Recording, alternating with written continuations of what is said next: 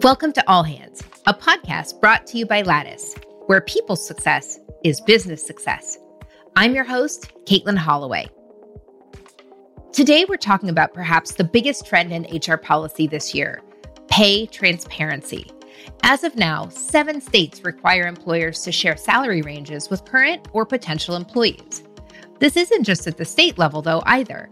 Cities and even companies, including Microsoft, also have new salary transparency policies on the books. When I was VP of People and Culture at Reddit, my team and I actually rolled out a transparent pay structure.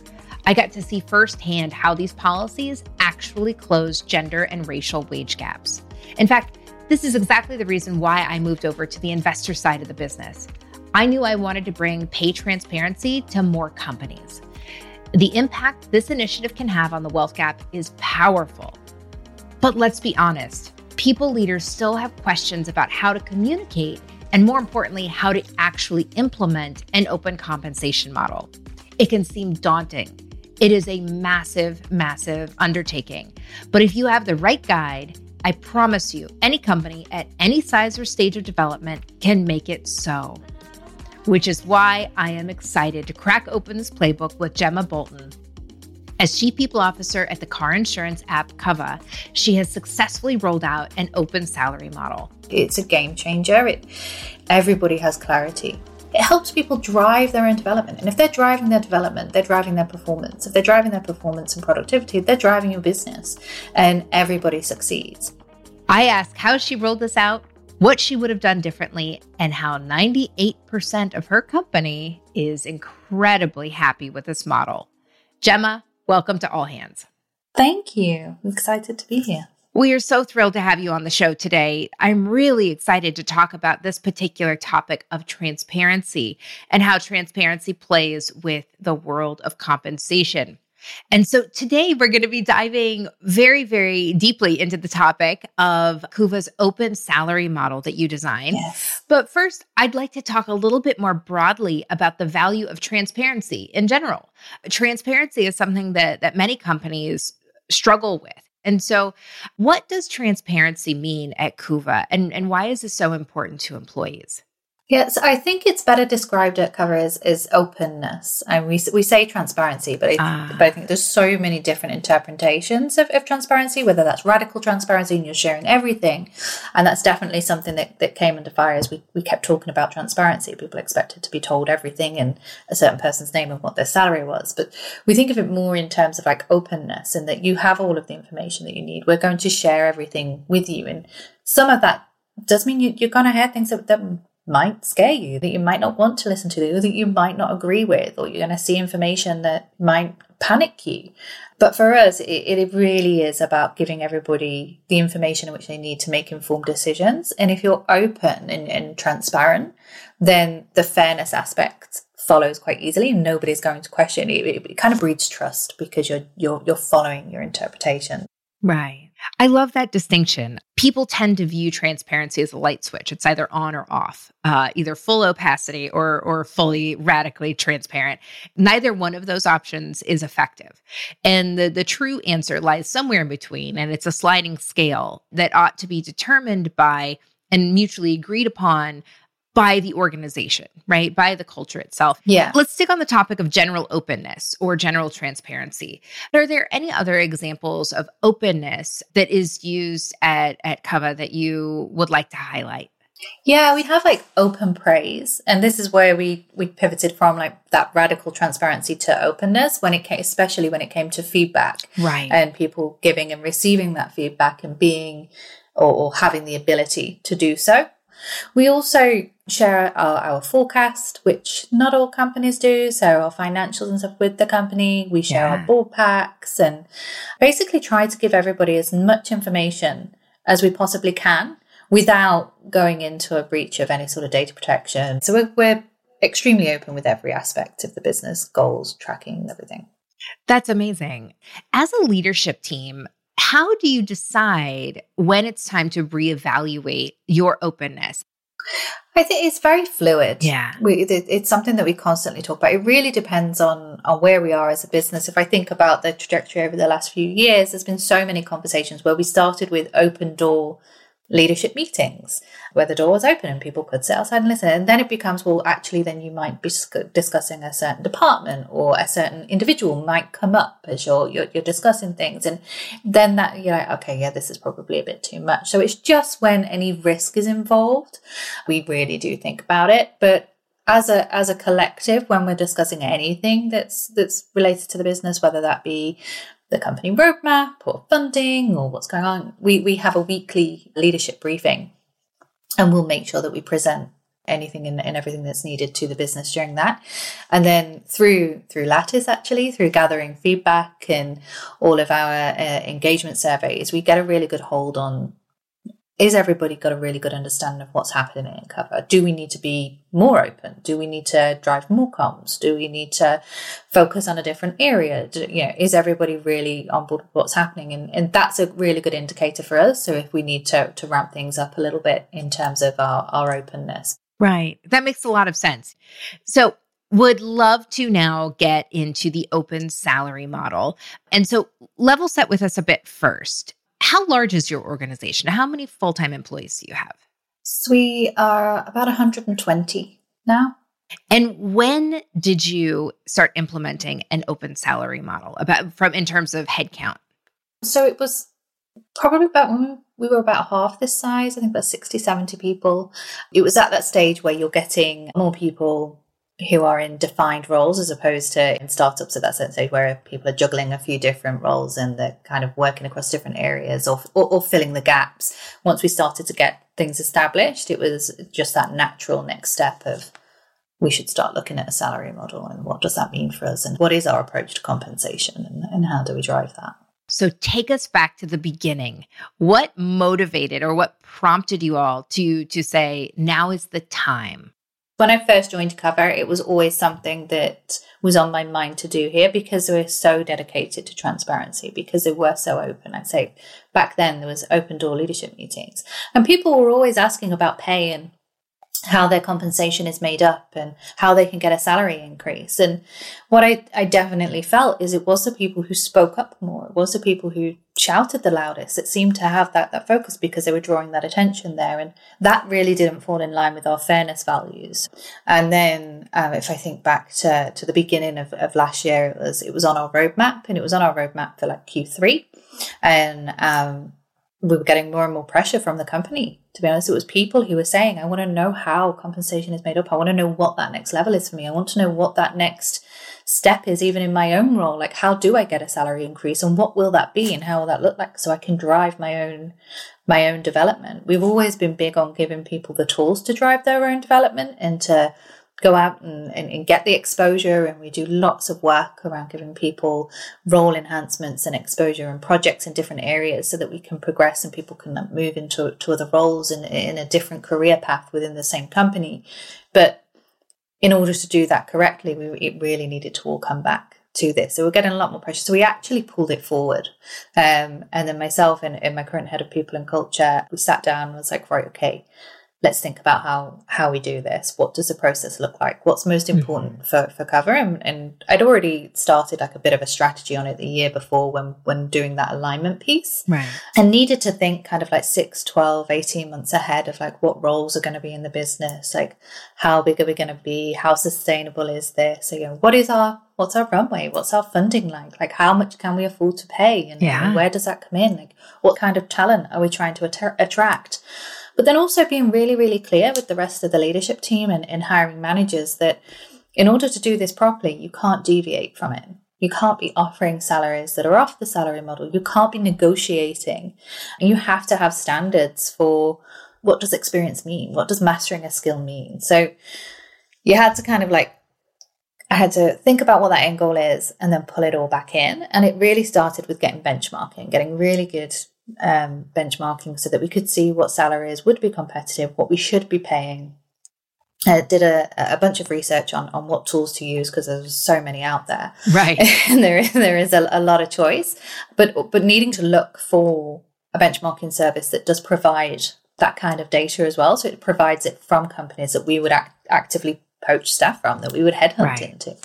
So managed to find that. One of the first steps was then getting everything on paper. So all of your job evaluations, which is such an in-depth process, and making sure that we had not just the technical skill for each role, but what are our behavioral standards as well? What are our ways of working, and making sure all of that's on paper and presenting that to the whole business. I presented that this is what our approach is going to be. This is the project timelines. This is what I'm going to need from you.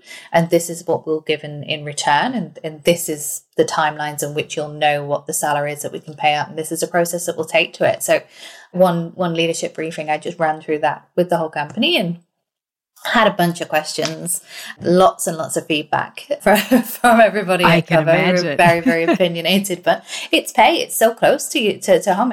That's why we come to work, really, if you're honestly truthful about it. Like, that is such a huge factor in where you're going to work, and and what your longevity at a company is, especially a startup business. If you can't scale your compensation in line with the market, you're not going to retain the best talent. I put some of the onus back on individuals and got like a bit of a project group together for people to help with the job evaluations, particularly around the technical skills, because at the end of the day, who's better to know what the technical skill is for a job than the people that are doing it? Then had managers and other people cross-check that, and we submitted it all to get all the benchmarking data.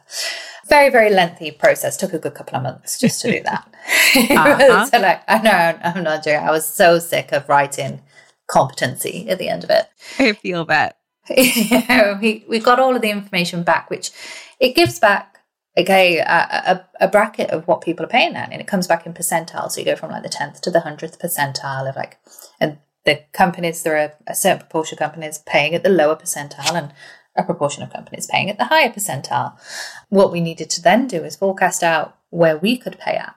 So assuming everybody's at the top, which nobody ever really is, that's never going to happen. You're not going to have everybody performing at the top. Making sure that if that were the case, that we could afford that, and that's mapped out, not just for the staff that you've got right now, but also for your hiring plan. Taking that into consideration as well, and the roles that you don't yet know about, and the roles that you may have scoped out, but is going to need some iteration when you get a subject matter expert coming in. They really make it their own.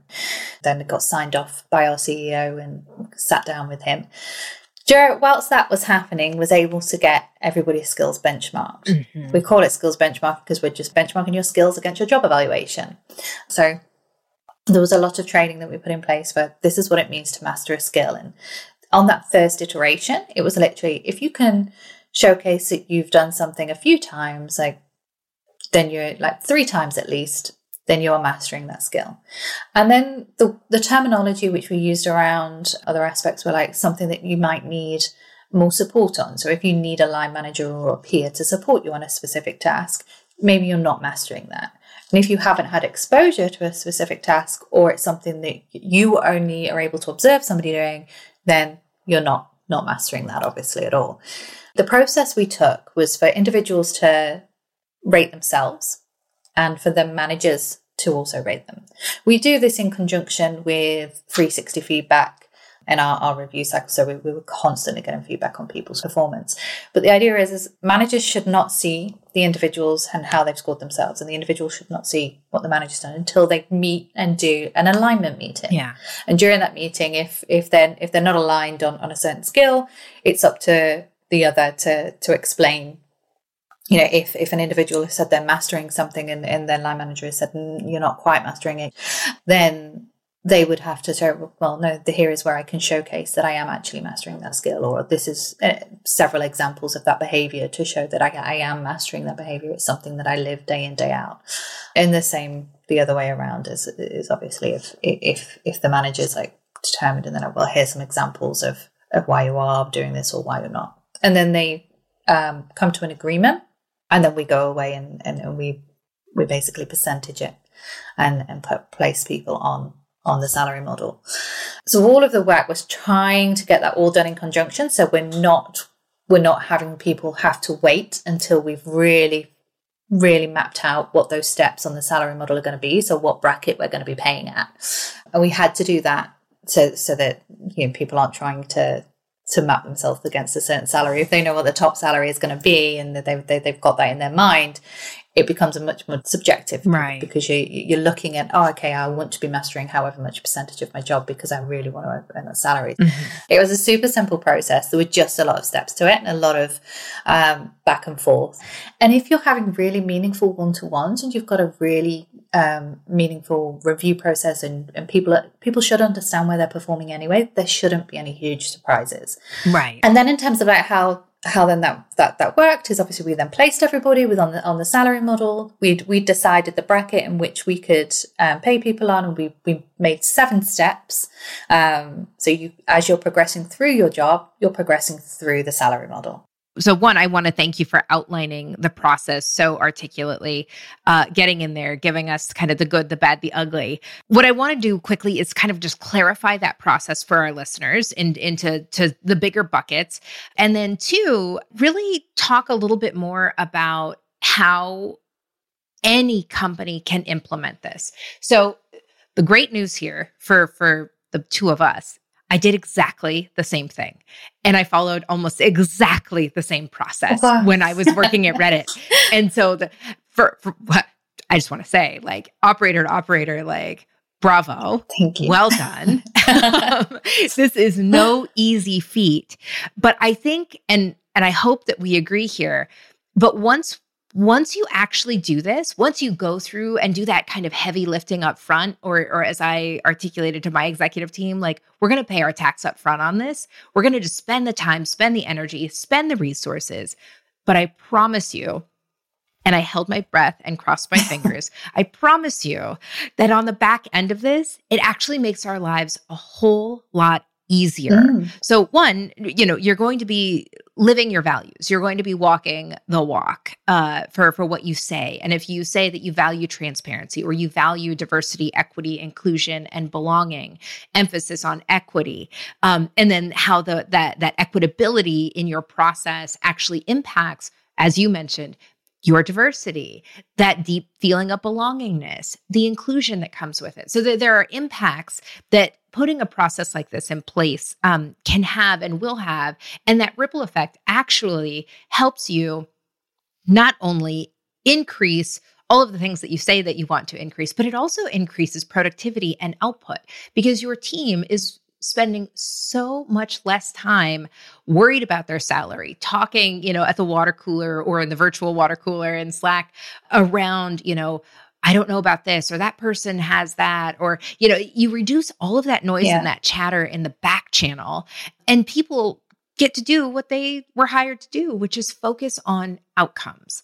And so let's take it back to the top really quickly and kind of break it down into these bite-sized pieces. Because what I heard you say is there, very loosely and largely, you've got 2 buckets and several pieces of collateral, right? So several tools that you built in order to set your team up for success for implementation.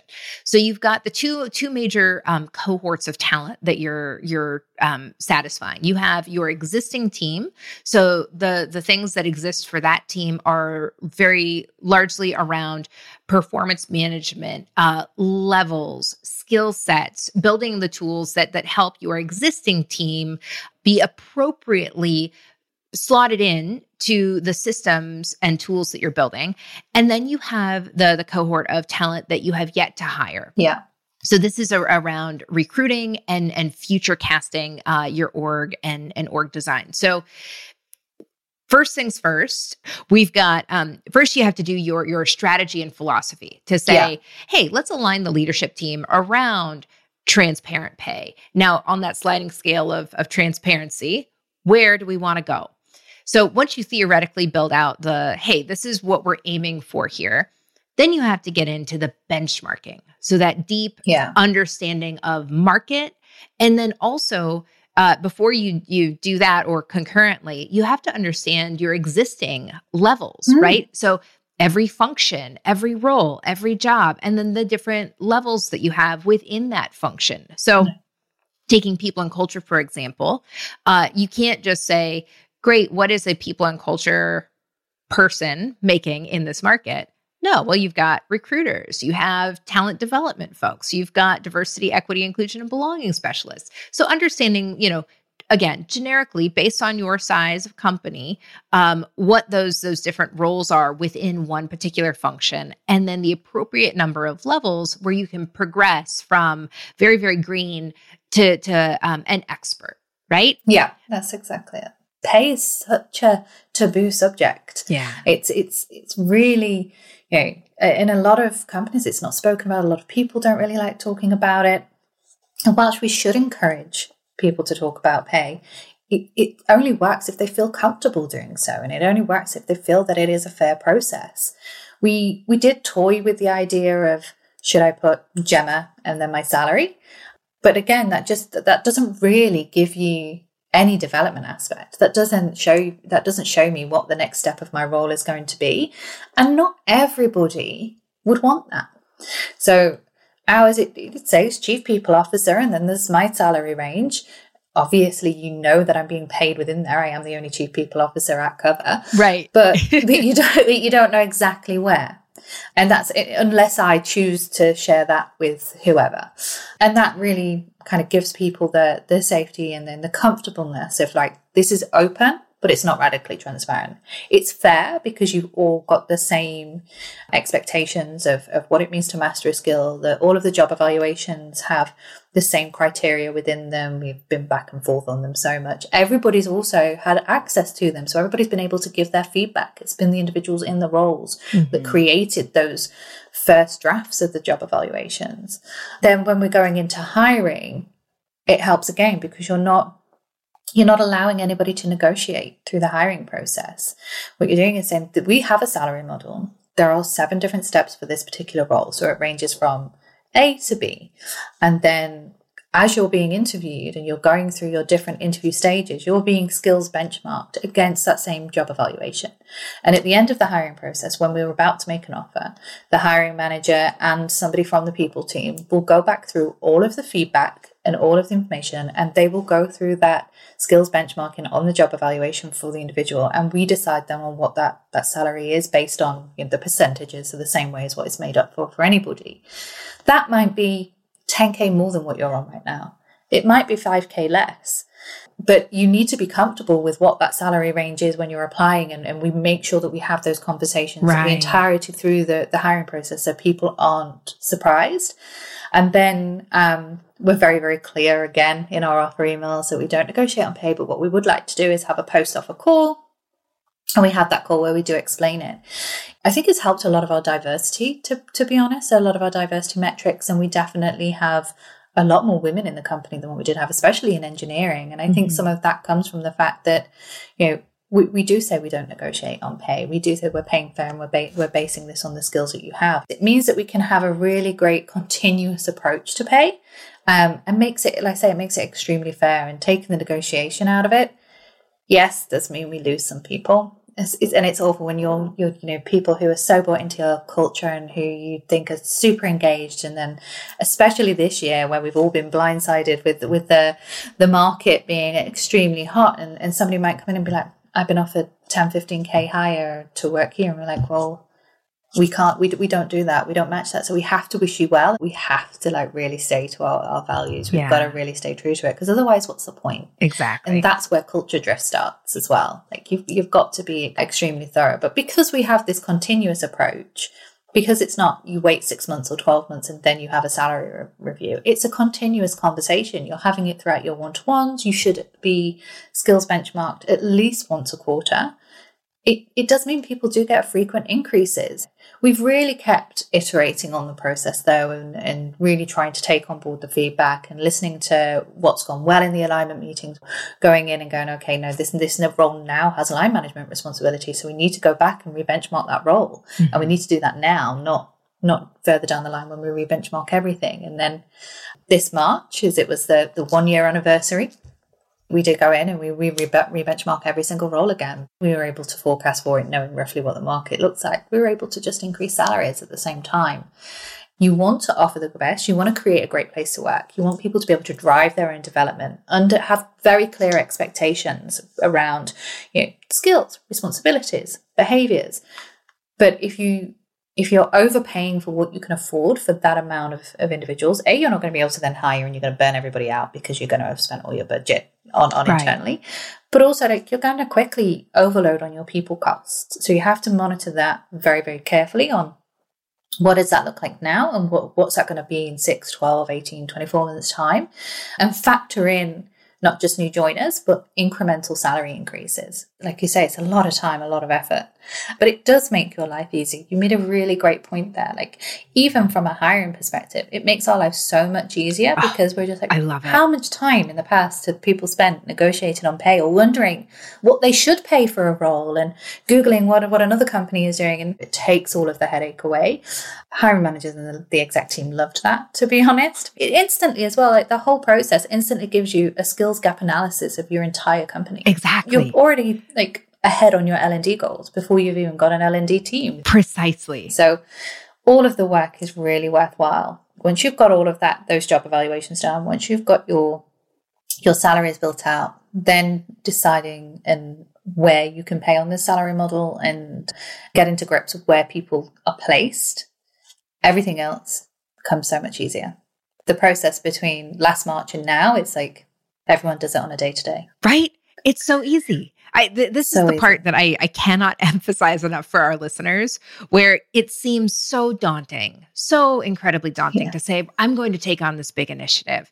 But I promise you, and I'm so glad to hear you back me up on this one, I promise you, and I work with so many young companies in my line of work now, whether you're implementing this on day one, like, day zero, you've gotten that first pre-seed round, to, hey, we're already at Series C or Series D. I don't know if I can do this. The answer is yes. The answer is absolutely yes. Please do this. And your future self will thank you.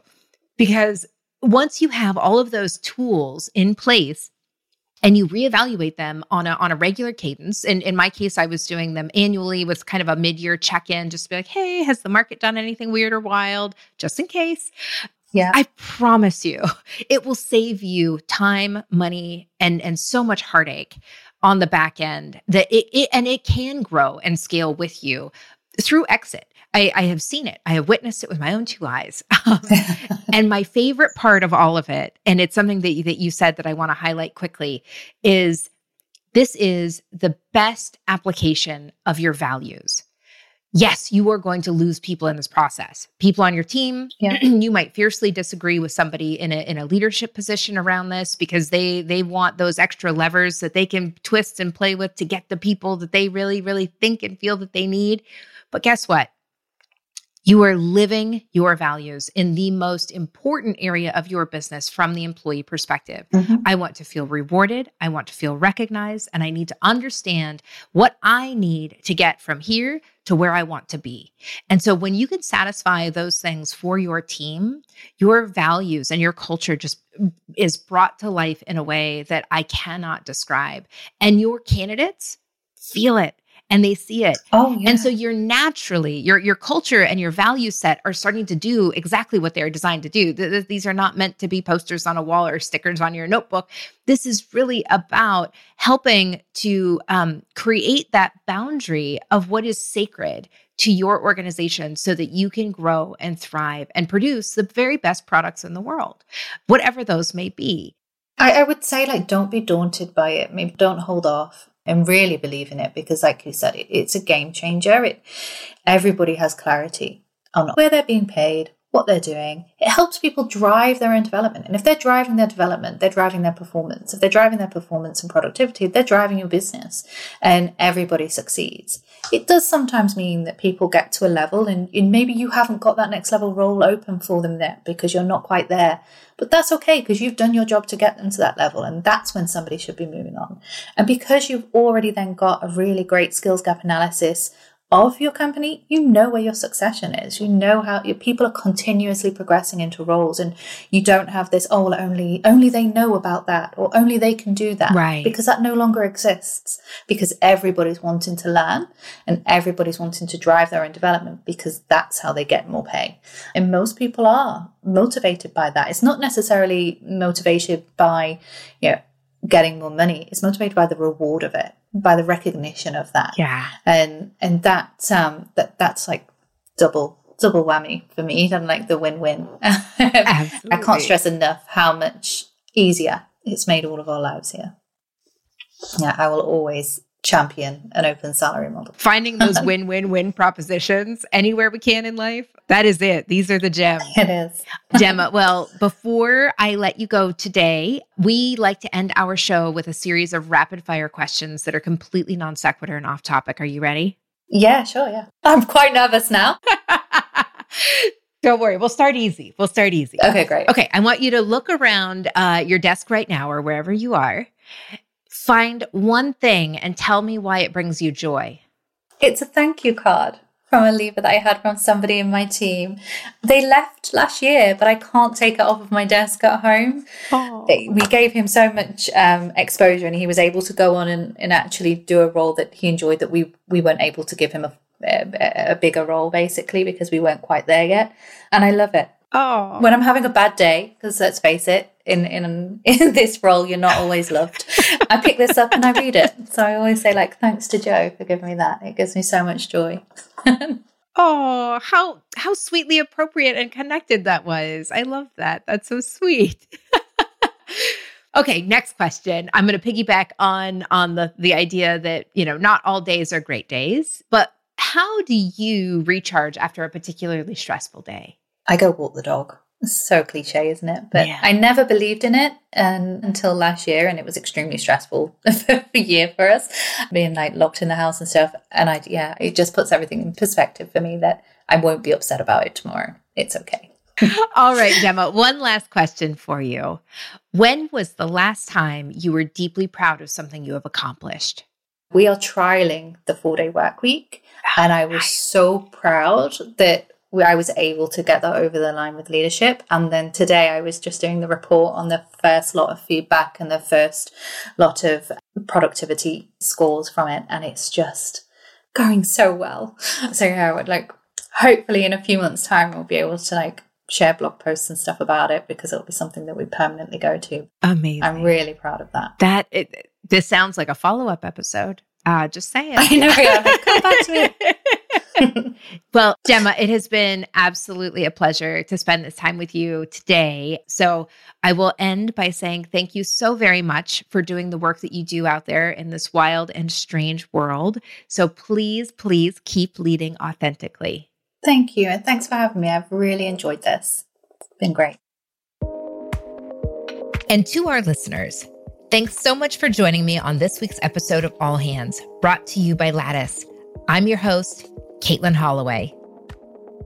Follow All Hands on Apple Podcasts, Spotify, Stitcher, or wherever you get your podcasts so you never miss a new episode. Learn more about how Lattice can help your business stay people-focused at lattice.com or find us on Twitter at LatticeHQ. All Hands is produced by Lattice in partnership with Pod People. Special thanks to our production team, Christine Swore, Annette Cardwell, Rachel King, Amy Machado, Danielle Roth, Jessica Pilot, and Carter Wogan. Until next time, keep leading authentically.